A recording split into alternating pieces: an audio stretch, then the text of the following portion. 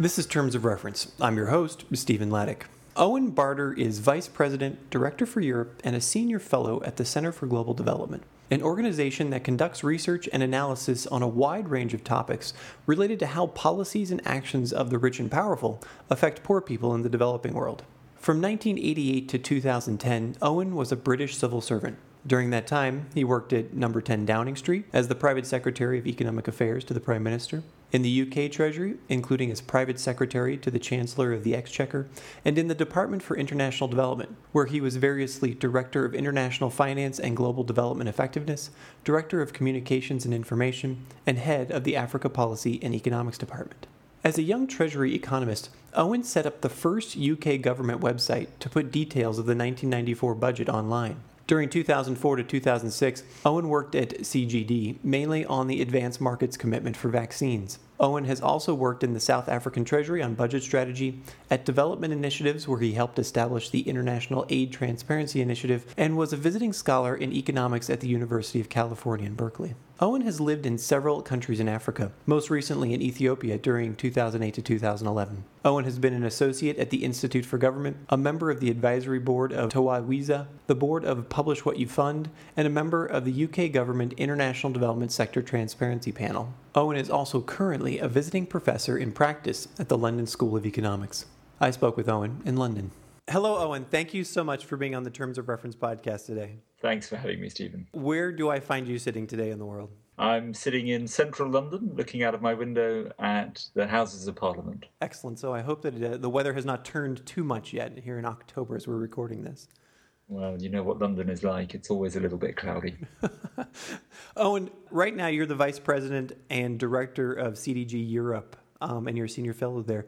Tell us about that position. Tell us about what you do and what CDG does.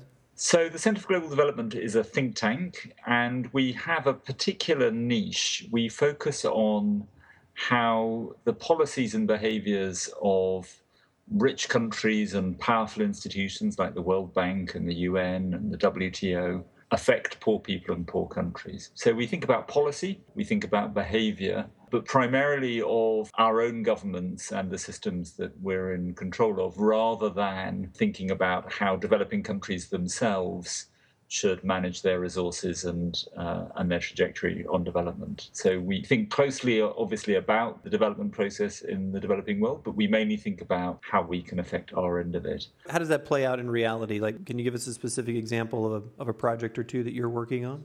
We call ourselves a think and do tank. So we are very much not the kind of organization that produces reports to sit on a shelf. We see ourselves as very evidence-led. We do analysis, we use a lot of data, we do a lot of stats, but we then turn those into policy ideas, and we will then work with policymakers, mainly in governments and international organizations, to work with them to see these things implemented. So, for example, I had a meeting just today with a senior official from the British government thinking about what would need to happen to make insurance markets work better so that developing countries could insure themselves against risks like earthquakes and floods. And when you're in that meeting, are you bringing evidence, as you said, you're bringing research? Tell me what the life cycle looks like of bringing an issue to the table and then following it through to a point where you either claim success or you say, it's time to move on. So sometimes these things can be quite short and opportunistic, but more often for us, we invest quite a bit in really understanding an issue. One of my colleagues would establish themselves as an expert, undertake rigorous research, build a network, and then turn that into some policy ideas. So they might well start out without knowing exactly what the policy idea or ideas are going to be.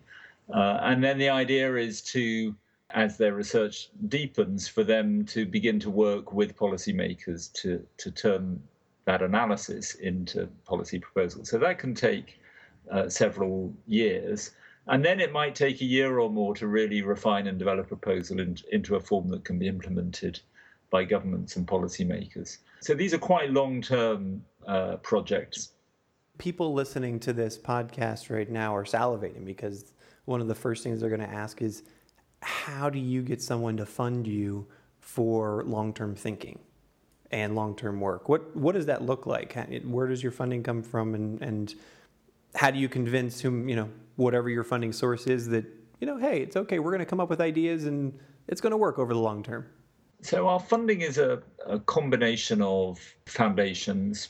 That's about half our funding. About a quarter of our funding is from governments, and about a quarter comes from partners in the commercial sector, companies, corporate social responsibility grants, for example, and some individual donations. To be honest, it isn't easy to raise the kind of money that we need to do this long-term work. We achieve this partly by staying small.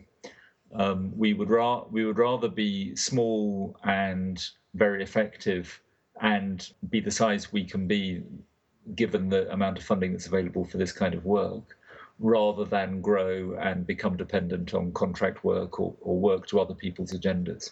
So we stay relatively small. We build good long-term relationships with our donors. We have a track record of success, which inspires some confidence from people who fund us. And there are some good donors out there, and we should acknowledge that. A couple of questions come from that. First, we like stories here. What's your favorite success story of CDG today?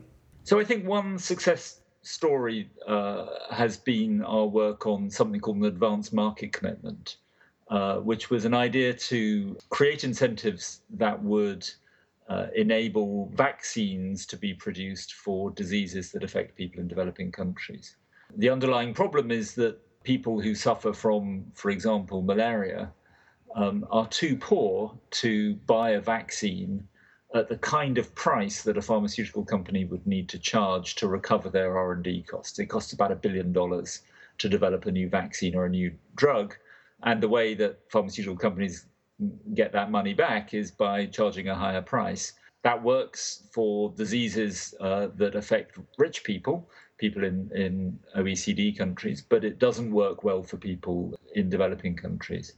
So we put together an idea to persuade a group of donors, in this case it turned out to be 6 large donors, to promise that if somebody was to develop a new vaccine, in this case it was for pneumococcal disease, which kills about 1 million kids a year in the developing world, if somebody could produce a vaccine suitable for use in the developing world, that they would buy $1.5 billion worth of that vaccine. And what that did is it created market incentives. 4 pharmaceutical companies signed up for that. 2 of them actually ended up producing a vaccine that fit the specification that the donors set out. That was a vaccine that hadn't existed before. It's now being used in around 57 different countries. It's saved by now about 1.5 million lives, and by 2030 it will save around 7 million lives, because this group of donors made this promise, not just a political pledge, but a legally binding contract that should somebody develop a suitable vaccine, they would buy it. That harnessed the innovation and the resources and the investment of industry behind this developing country problem in a way that the normal market mechanism wouldn't have done. We're proud of that, obviously. We're proud not only of having helped develop the idea and indeed coined the term advanced market commitment, which is now a widely used and understood term, but also in actually helping the design and delivery of the idea so that it's actually been implemented and is having this effect. That's a fantastic story. Could I ask you the opposite of that, or the other side of the coin? Has there been an initiative that you've put on the table, or a piece of advocacy that you've been putting out there that essentially fizzled, and you've tied the knot on it and said, you know what, we're not going to pursue this anymore, and why that? So we like to think of these as solutions that haven't been successful yet. There are some that we've stopped working on, which I still think are good ideas, but we haven't yet managed to persuade people of. One that I have worked on is the idea of preemptive contract sanctions, which is an idea that where a government doesn't have legitimacy, perhaps it's come to power in a coup, or perhaps it's lost an election and refused to leave office, the contracts that government enters into shouldn't be enforceable in international courts. And the effect of that would be to raise the cost of doing business with that regime. It would make it harder for them, for example, to sell national assets that to finance their continued existence. And it would also mean that in years to come, when that government is replaced by a legitimate regime, that the new legitimate government doesn't face the prospect of inheriting debts from its illegitimate predecessor that it then has to either renege on, which is a costly business, or it has to service them, which is also a costly business. So this idea, I worked in South Africa when Mandela became president, and a big dilemma for the Mandela government was whether they should pay the debts incurred by their apartheid-era predecessors. And I was working in the South African Treasury at the time. And one of the questions we had to think about was, should we repay debts incurred by the apartheid government, some of which were used to buy military equipment used to suppress the very people that were now sitting in ministerial offices? Sure. Mm-hmm. And so to prevent that kind of thing from happening, wouldn't it have been better if we had said that debts entered into by the apartheid government were simply not enforceable? They didn't have legal standing internationally because the government wasn't a proper representative of its people. And it seems to me that we could both help to build up pressure against illegitimate regimes, and we could help foresee and anticipate the problem of future successful legitimate governments just by announcing now that we're not going to recognize the contracts that those governments, those regimes enter into. That idea seems to me almost a no-brainer, and and that's what I was just going to say. It seems like a no-brainer. So what's the resistance? Why is it on the shelf? Well, there are a variety of problems. One is that there's a coordination problem that, for example, the UK wouldn't want to see us say that our courts won't uphold these contracts, only to find that the commercial court business moves to New York or some other regime. It's partly a worry about the general legal principles involved in declaring a regime to be illegitimate and what broader consequences that might have. It's partly a feeling that it probably wouldn't tip the balance in terms of the continued existence of illegitimate regimes, that they would still find a way to survive and prosper. And so we'd be making some effort that perhaps wouldn't make a lot of difference to their longevity. And I think it partly, I think we like to have some discretion about how we work on debt relief after legitimate government comes to power in these countries. We like to exercise some patronage and power rather than simply automatically have these debts not valid. So there are a bunch of reasons why people hesitate about it. This is true of a lot of the things we work on. My sense is that people think it would be a good idea if this kind of tool was in place, but they are not convinced that it's worth going through the effort and some cost of figuring out exactly how to do it and how to iron out all the wrinkles to get there. It doesn't, at this point, do enough to solve a problem that they have that makes them want to undergo those costs of doing something novel. And there are some risks to politicians and public servants of doing new things that, they need a reason to undertake. That's a great lead into the next question I wanted to put on the table was, what's your competition like? I mean, you're in the business of ideas, you're in the business of advocacy and policy making. How do you compete with your other think tanks or other organizations, or even just the general bureaucratic machinery of coming up with policy that makes sense, or making sure that your agenda is heard? Is there a particular mechanism that you use, or is it boots on the street and and phone calls as often as you can? So this is going to sound insincere, but it isn't. We genuinely don't see other people in our space as our competitors. We see them as our collaborators. So other think tanks, academics, NGOs, people working in governments and international institutions are all part of a shared community, in our view, working together to try to find solutions to some of these problems.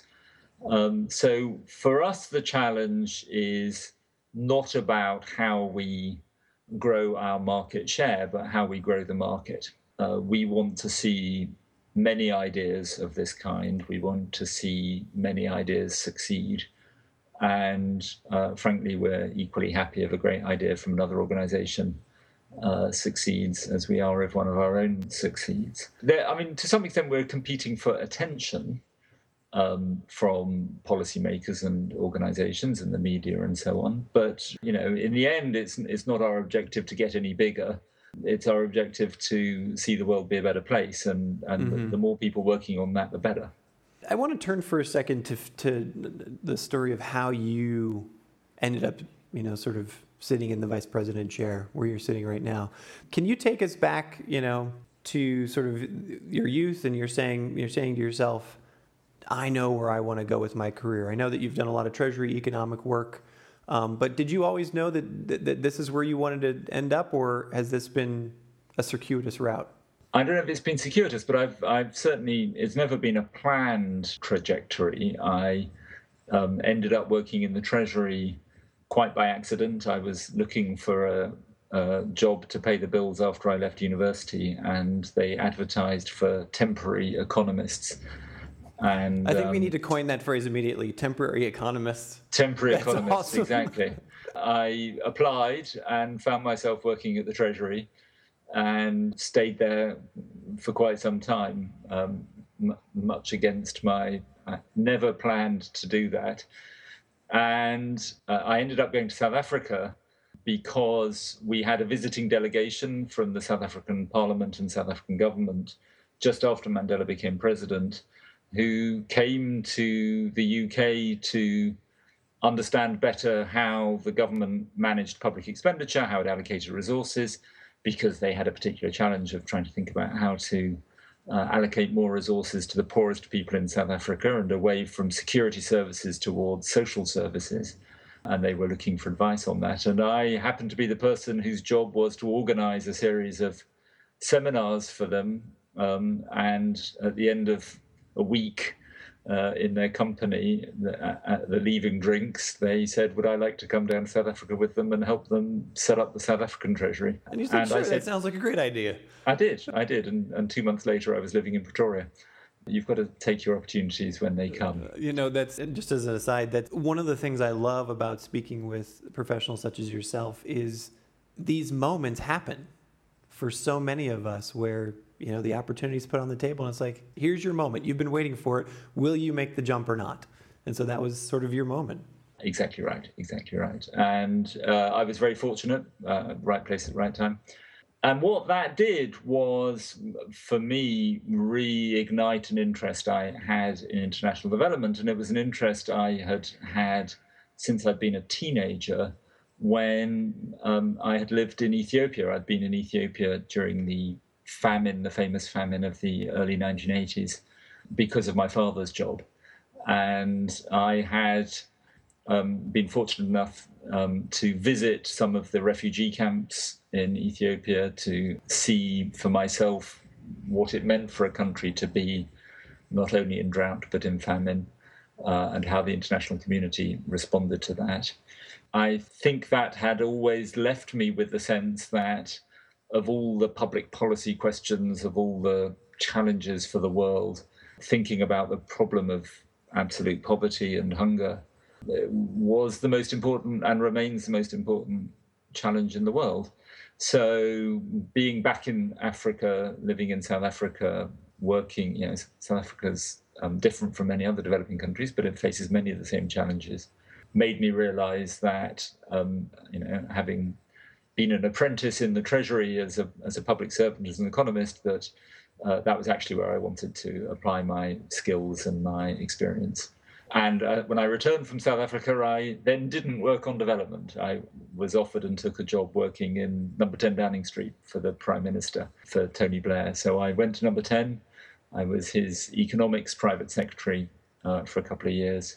But when I left number 10, I had a certain amount of freedom about what I wanted to do next, and I joined the UK's Department for International Development so that I could work again on development issues. And why didn't you stay with DFID? Did you you sort of had a taste of it and thought, this is too bureaucratic, or this isn't going to allow me to be as effective as I want to be? Or were there other decisions behind that to actually, as I see, return to CDG? You actually had worked at CDG before and then returned there. Right. So DFID is a fantastic organization, and I was proud and would be proud to work for them. There's no every organization, I'm sure, has its frustrations. And, Of course. Yeah. But DFID is a terrific organization. And so there was certainly no question of not wanting to work for them for that reason. My partner and I have a deal. We alternate which of us takes us somewhere. And she had taken us to California. So I left DFID and went with her to California to live in Berkeley, and had the great fortune, actually, of being able to work for the Center for Global Development while I was living in Berkeley, while she was taking us there. When we returned to London, when it was my turn, I took us back to London and worked at DFID. And then it was her turn again, and she took us to Ethiopia, which was terrific.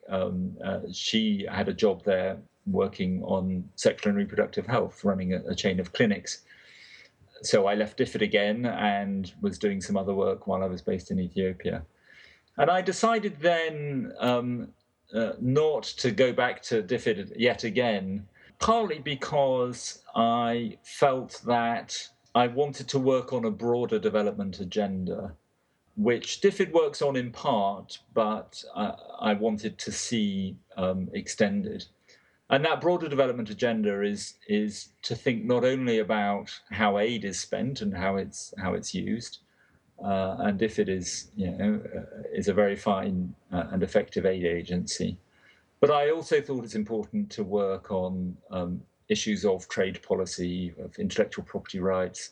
Just been talking about sanctions policy, R&D, intellectual property for investments in pharmaceuticals, technology transfer, migration policies, peace and security policies, a whole range of policies that affect developing countries, which I felt needed more attention than the domestic policy agenda here in the UK was giving them. And so I thought it was a good next step for me to start working on those issues independently, obviously often working closely with colleagues in DFID, but also with many other organizations, to keep those ideas, find ways to generate those kinds of ideas. This may seem like a non sequitur, but you mentioned it specifically, and I wanted to touch on it, was how did you and your partner make that decision to trade off? And as I'll put my experience on the table as well, that's exactly what my wife and I did when we decided to get married.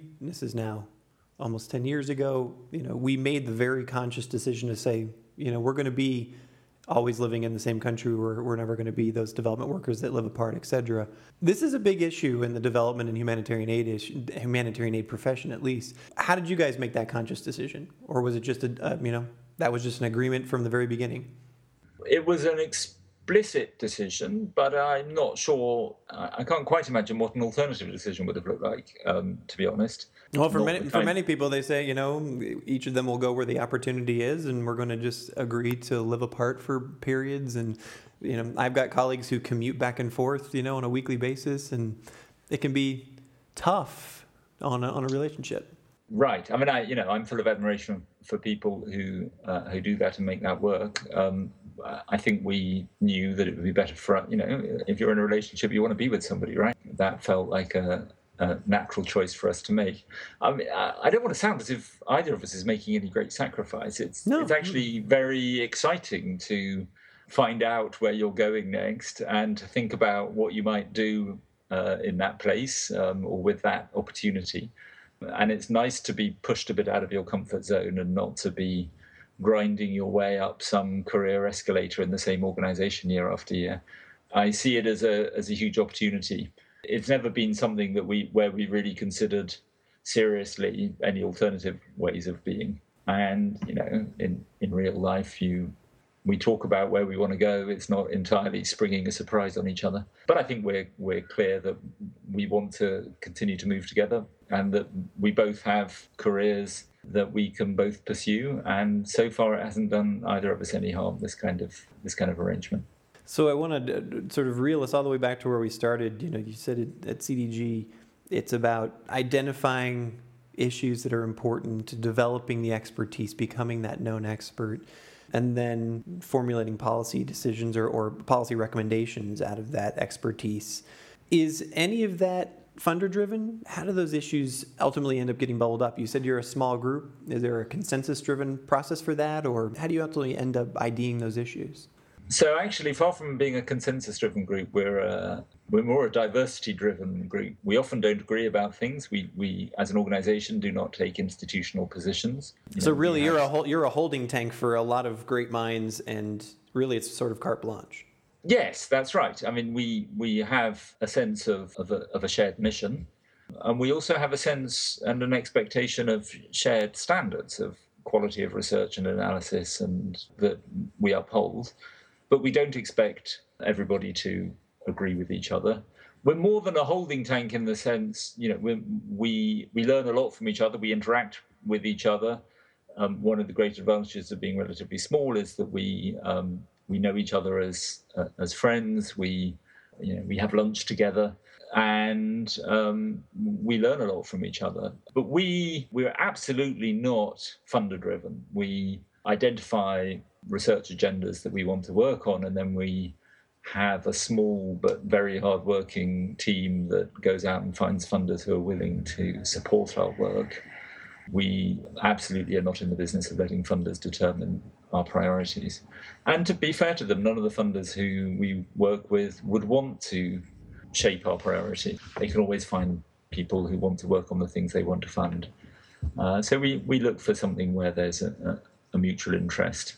And we learn a lot, I have to say, from our funders. They, the people who we work with are often experts in their field, often understand the issues well, often have perspectives about what kind of work is going to have a big impact, and we learn from that. But we're absolutely not in the business of, the idea, the original motivation is something that we start off with, and then we look for funding for it. It's an ideal world. It sounds fantastic. Are there individuals or issues yourself that you're looking at that you think are going to be important in the next 2, 3, 5 years? Like what's the near-term future look like for the work that you're working on? I mean, this isn't just me. I think there's a range of issues where the international development community is looking for some answers. One is on figuring out a better set of mechanisms for working in partnership with the private sector, especially with private investment. There's a big move internationally, as I'm sure you know, towards thinking of how we can increase private investment in developing countries. This is something that African finance ministers and prime ministers and presidents would like to see. It's something that we in richer countries would like to see, but we have to think about what the right instruments are to make that a successful partnership for private sector partners, for developing countries, and for governments in donor countries. And there's a whole set of questions about what the right objectives of that are, what the right instruments are, what the right way of developing that is. Another big issue that I think is obviously rising up the agenda fast is the role of migration in development policy. Migration of people is probably the single most effective instrument for lifting people out of poverty. And yet a lot of our policies are largely oriented towards preventing it rather than encouraging it. And there are lots of interesting opportunities for how we can create win-win situations for people from developing countries and for richer countries by improving our migration policies. There's a set of questions in the near term about how we improve the humanitarian aid system.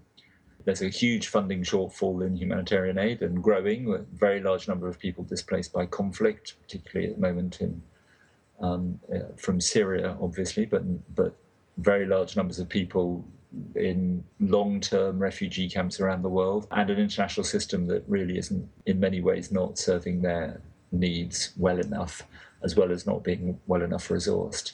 And there are all kinds of interesting mechanisms for making that system work better, one of which I've been working on recently, which is giving people cash. So instead of having people in refugee camps and giving them food off the back of a truck, why not give them a smart card or a smartphone and transfer cash to them that they can spend. And then they would just go into the market and buy the food or the shelter or the whatever it is they need. And there's lots of evidence that that's a much more effective. I was going to say, Not to go down that rabbit hole too far, but Right. where has that been implemented thus far? Well, in many different scenarios, some of them quite surprising. It was about a decade ago, it was implemented in Somalia, which you might not think was the most propitious circumstance for a mechanism like that. The NGOs and donors observed that all the people were hungry, there was a drought, all the shops were boarded up. They concluded that there was nothing to buy in the market, so they started bringing in food.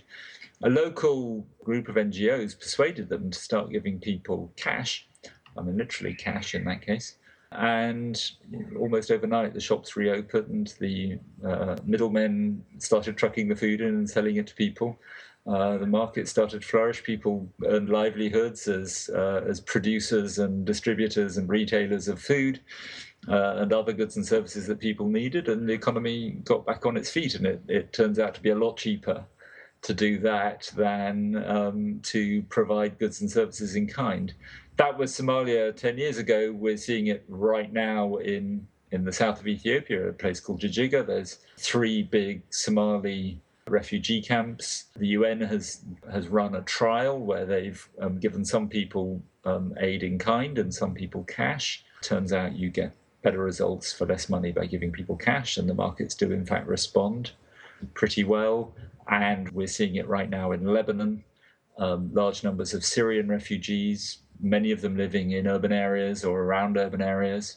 And it's highly effective to give people cash in those circumstances so they can buy what they need. It sounds counterintuitive, I know, but it turns out to work really well. Yeah, for me, it actually sounds not counterintuitive. It seems like common sense to me, unfortunately. But I can see all of the policy issues behind it. You know, if I were the Lebanese government or I were the Jordanian government, why that may pose problems. But I think that that's a good segue. I wanted to ask a couple more questions, but one of them was, this sounds like a topic that you would have on your podcast, Development Drums, right? What was your favorite, or has been your favorite episode on that podcast? Thank you. That's a great question. I've enjoyed doing them all. If listeners to your podcast want to try one, perhaps try the episode about corruption with Danny Kaufman and Mushtaq Khan. I enjoyed it because they are both experts right at the top of their game with different views on corruption, and I enjoyed listening to them debate the issues. So I think that would be one that I would point to. The other, because I'm interested at the moment in migration, was my discussion with Michael Clemens, who happens to be one of my colleagues at Centre for Global Development, talking about his approach to research and policy on migration and development. I think is a good listen. Fantastic. Before I ask my last 2 questions, what was your inspiration for putting that podcast together? So I'm a bit of a geek, and we were moving to Ethiopia, and I was wondering what combination of things I might do while we were living there. And it occurred to me that one of the great advantages of the internet is that you can, if you choose, super serve a niche audience. In other words, because we're not competing for airtime, people don't have to produce programs or products that everybody in the mainstream is going to be interested in. You can instead dig deep into an issue and recognize that only a small minority of people are going to be interested in it, but they're going to be very interested in it. And so you can really explore the ins and outs of that, and you put it up as a podcast. And if that's too long and boring for non-expert or mainstream audiences, that's fine. They don't have to download it. They don't have to listen to it. So I was interested in that idea of the long tail, the title of a famous book, of serving the long tail with something interesting. And I felt that mainstream media doesn't and probably can't do that because it's too small a group of people who'd be interested. So I decided that I would try it with Development Drums, and I've been surprised by how many people are out there in the long tail. It has a pretty good audience, and I've enjoyed doing it. It's been more fun than I expected. I've made myself a promise never to let it become a stress. I don't have a timetable for producing them. I don't have any obligations to anybody to produce them, so I do them even when I have time and even when I feel like it. So they're always fun. They're always a hobby for me. I've been very gratified by how many people have said how much they enjoy them. Many people that I know who work for our organization, and in other words, have listened to your podcast and have enjoyed it immensely. We hope that you continue to produce them. Two more questions for you. One is, what's your go-to story about either your time in Africa or some other, quote unquote development or aid story that you would tell a friend or a new acquaintance? You're having a beer with them somewhere and they're like, Owen, what is it that you do? Can you tell me about that? Many of us have that go-to story about a funny time. You were trapped somewhere, or a flight didn't happen, or you were out in the outback or something. Do you have one of those? I actually don't think I do have a go-to story. I've been fortunate enough to have a career doing many different things, and I don't really have a kind of typical experience that really illustrates everything we do. I'm sorry, I don't have a good answer for that. No problem. So many people, especially people who spend most of their time in the field helping others, there's always some story about, it was night and we were trapped under the banyan tree and, here's how it happened. But no worries. The last question I have is one that I ask everyone here on the Terms of Reference podcast. The focus of our show up to this point has been how you create a career that's both sustainable and satisfying. That's one of the two big issues for many of us in this profession. And I'm wondering, what are your one or two pieces of critical advice for achieving that? That's a great question. I think I'm in a generation that's been fortunate. My sense is that for young people now coming out of university, out of grad school, it's the labour market is very hard. I'm sitting in central London where prices are very high. I feel as if my own experience has been very lucky, actually, that I didn't have to face such a difficult labour market, such a hard environment. I do think it's important in development to spend some time, perhaps quite a bit of time, living in a developing country. And I know that's not always possible for everybody, and I recognise that. But to the extent that it is possible, especially perhaps for younger people who don't have family or big financial commitments yet, I think that is something you should do when you can. I think that provides you with both a reservoir of knowledge and understanding and perspective, but also a continuing passion for the work we do. And there are times when you need to dig into that reservoir of commitment and passion when you're grinding away at some research in some, or putting together an invitation list for an event, or, there are all kinds of circumstances where you need to be reminded why you're doing this. And I do think that the international development community depends a lot, and to some extent rather takes advantage of, the very high levels of commitment and passion for the people who work in it. Now, we're not the only industry that does that. I think healthcare does that. I think journalism does that. I think politics does that to some extent. But we're very fortunate to work in an industry on a topic that most of us think is fundamentally important. And I feel privileged every day to be working on development. Somehow you need to manage not to let that unbalance you so much that you forget to take care of yourself and of your family and your loved ones. Because it's easy to think that because this is so important, that it must drive your every waking moment. That's certainly a praiseworthy instinct. But I hope that people find a way to balance that passion with also recognizing the importance of spending time with their loved ones. Owen, thank you so very much for taking the time to be on our podcast today. Thanks very much, Stephen. You've been listening to the Terms of Reference podcast from aidpreneur.com. Subscribe to us on iTunes.